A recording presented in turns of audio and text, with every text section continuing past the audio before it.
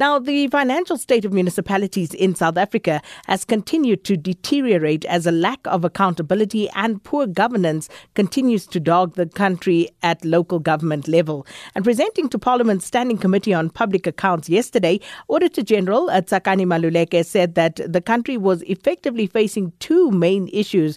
One, there isn't much money to go around, and yet money, the right hands, or rather I should say, are not at the till. So to help us unpack some of what was presented yesterday, we are joined by the chairman on the Standing Committee on the Auditor General, Sakumzi Somyo. Thanks so much for joining us this afternoon, and welcome to Update at Noon. Good afternoon, Sakina. Good afternoon to your listeners as well. I'm happy to be with you in the program. Thank you so much for giving us your time, Mr. Somyo. Firstly, this, of course, is as per the rules, the prescripts, where the Auditor General has to inform Parliament before she actually releases the report, as I understand, the report in its entirety. Oh, yes. The Auditor General annually does his audits, both on municipalities and the national departments. This time around is what we term the municipal finance audits, which lead to local government. And one of the issues that we usually flag is, of course, that of irregular expenditure. And in the report that was presented to you yesterday, irregular expenditure was incurred in 246 of the 278 municipalities. So what are the municipalities that are getting it right? What are they doing that the others, the majority, are getting wrong? Well, thanks for the question. So what we should appreciate as a country is that municipalities spend money at times what has been hard-earned in terms of the contribution of the ratepayers.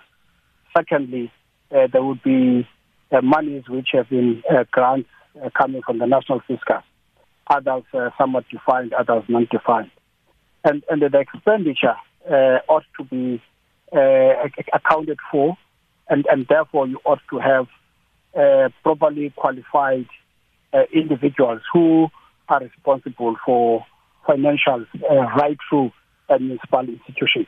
That's what has been identified to as happening in those 27 best functioning municipalities, which in themselves are not necessarily immune on some of the conditions other municipalities are operating under. For example, there's a great unpardonable scenarios of instability at the local level, where they are talking about administrative functionality, or we are talking about in the political environment. Councils that change mayors willy-nilly, and at times they would fire very competent staff individuals just because there have been some tight operations which such individuals observe.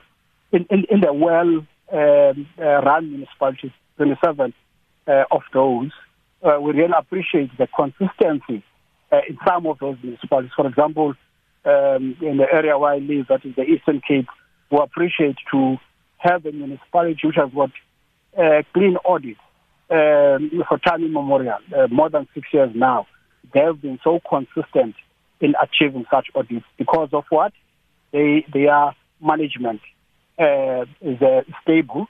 There is a clear divide between the operational lines, between the administration and politicians, something which makes things to function quite well, so that those who are supposed to account, they account appropriately. The same would happen, you see, as you would know, the Midvaal municipality is one of the municipalities talk about, and we as well appreciate that Ekurhuleni now is part of those municipalities. In fact, the only municipality in the metro scenario that has gained a clean audit, something which begins to creep into those municipalities who've got big accounts in terms of their own financials, to show to it that it's not the smallest that counts, what counts is the quality aspect of how those who are employed to handle such financials, how are they equipped to do so, how principled they are, how they are ethical in terms of their own conduct going forward. Because if you're talking about irregular expenditure, it is an outcome of a failure to observe very critical prescribed environment,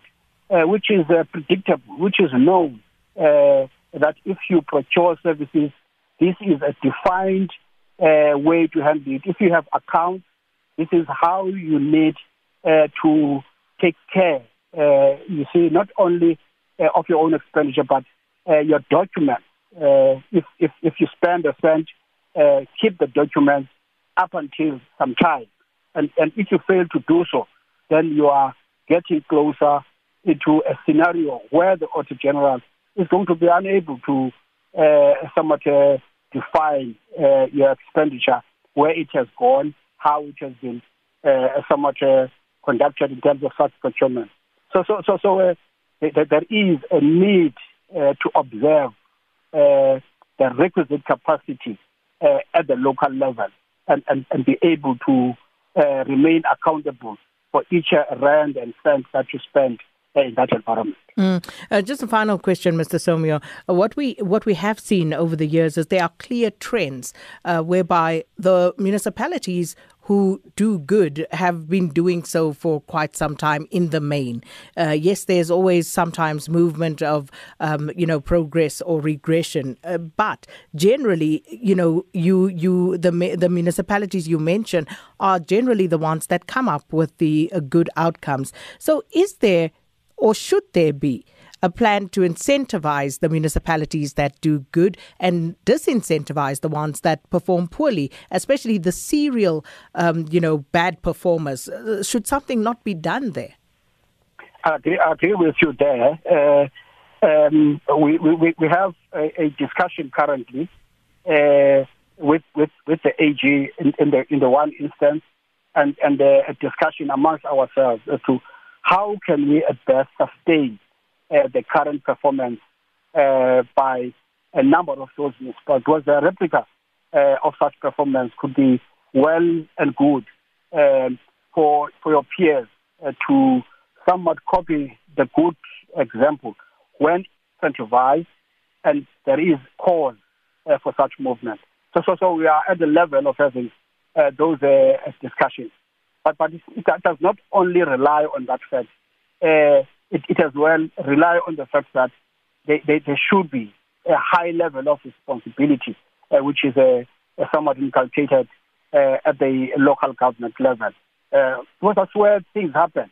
That's where we touch the value of contribution of public sectors, and therefore on a daily basis we must experience good, and we appreciate to see such municipalities who always consistently do the best and the ultimate best.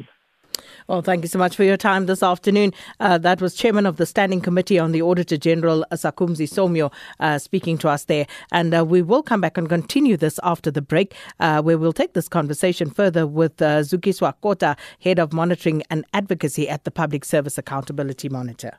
Well, let's continue that conversation we started before the break, where we are looking at the financial state of municipalities as reported by the Auditor General. And what the picture shows us is that that financial situation continues to deteriorate. We join on the line now by Zukiswa Kota, Head of Monitoring and Advocacy at the Public Service Accountability Monitor. Thanks so much for your time and welcome to Update at Noon. Thanks, Sakina. Thanks for the invitation. Ms. Kota, once again, the lack of accountability, poor governance, and these have been cited so many times before. They are a constant challenge. But what would it take to rectify the situation here? Yeah, you're right. I mean, this is sort of year on year, we're hearing more or less the same, challenges and issues highlighted. And I think in answering your question, one of the things that definitely was hammered home by the AG and, the former AG as well is the issue of leadership and the need for strong leadership to drive improvements in in internal control environments and reporting and all the things that have been listed. And I think central to that is the separation of powers in the context of municipal governance. And I think that's another area that often is overlooked, but is fundamental to any changes that are possible in the context of municipal regressions that we're seeing across the country, actually. But is it also not a case of the powers that be really making sure that there are consequences for people transgressing the MFMA, in this instance, because the guides are there. They are clear. There are clear guidelines as to how things need to be done. So if people are not following those rules, the guides that are there for them, surely something needs to happen. Yeah. I mean, I was looking earlier at, some of what's contained in the Municipal Finance Management Act, and exactly as you say, the issues around responsibilities, roles and powers that, the accounting officer and municipal officials are guided by. Those are clear. And as are the kind of punitive measures that should be taken. I think perhaps, the next layer, which the AG also reported on yesterday, is what kind of consequences can be meted out. And if accounting officers and MECs and so on fail to follow up on findings and recommendations, what then? And I think that's where the importance of the new Public Audit Act and the powers that the AG now has potentially come into play and potentially can see some change happening. So with the 57 auditees that the AG reported on yesterday that they looked at in the most recent implementation of their new powers, looking at material irregularities. It's really interesting to note, the emphasis that the AG has placed on the layers. So on the one hand, point out what's happening, what's going wrong, point out the risks in terms of material losses and the impact on the bottom line and citizens.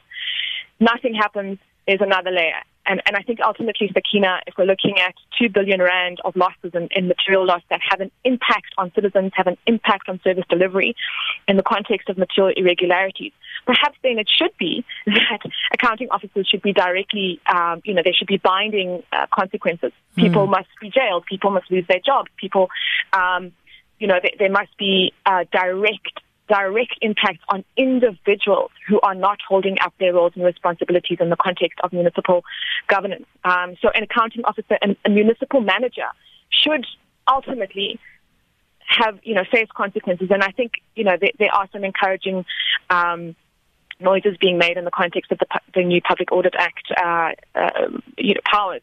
We of course, I think what waits to be seen is exactly what that impact will be on the bottom line and where the changes will be. But certainly that's one area in answering your question in relation to consequences and ultimately what must happen if accountability is failing so badly as it is. Zukiswa Kota, thanks so much for your time, and I'm hoping that we'll have opportunity to actually take that conversation further at a later stage. Zukiswa Kota is Head of Monitoring and Advocacy at the Public Service Accountability Monitor.